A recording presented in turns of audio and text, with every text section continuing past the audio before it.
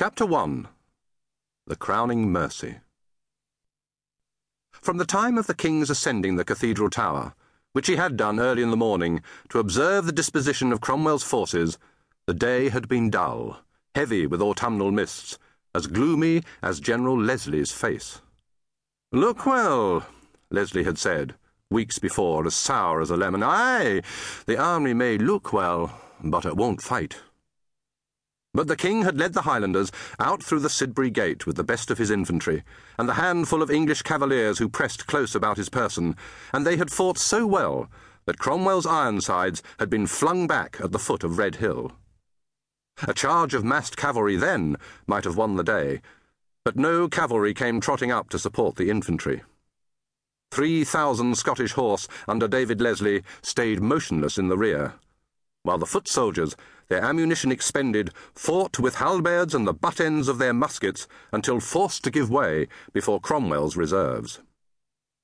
In Worcester, the citizens ran for shelter into their shuttered houses, for the battle was closing in on the town. To the south, Fleetwood had forced the passage of the Teme at Powick Bridge.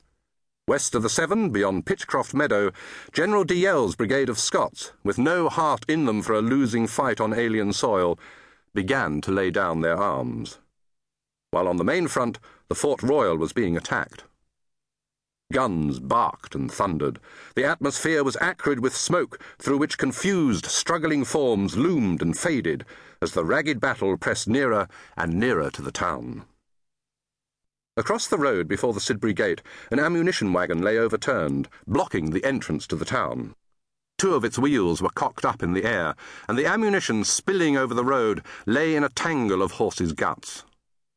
A tall horseman, in dulled and dinted half-armour, came riding up out of the murk and the mist and was forced to a standstill, his horse's hooves slipping and stumbling amid the wreckage.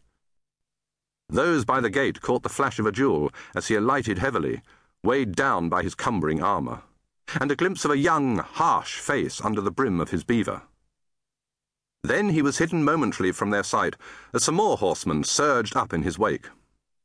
Voices, sharpened by a sense of emergency, sounded in a confused hubbub. The tall cavalier broke through the press and climbed laboriously over the wagon into the town.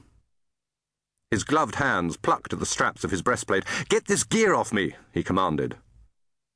His voice was husky with fatigue. He cleared his throat, and as those who had followed him were slow in obeying, repeated more strongly, "Get it off me, I say! You, Will Armourer, Duke, find me a fresh horse!"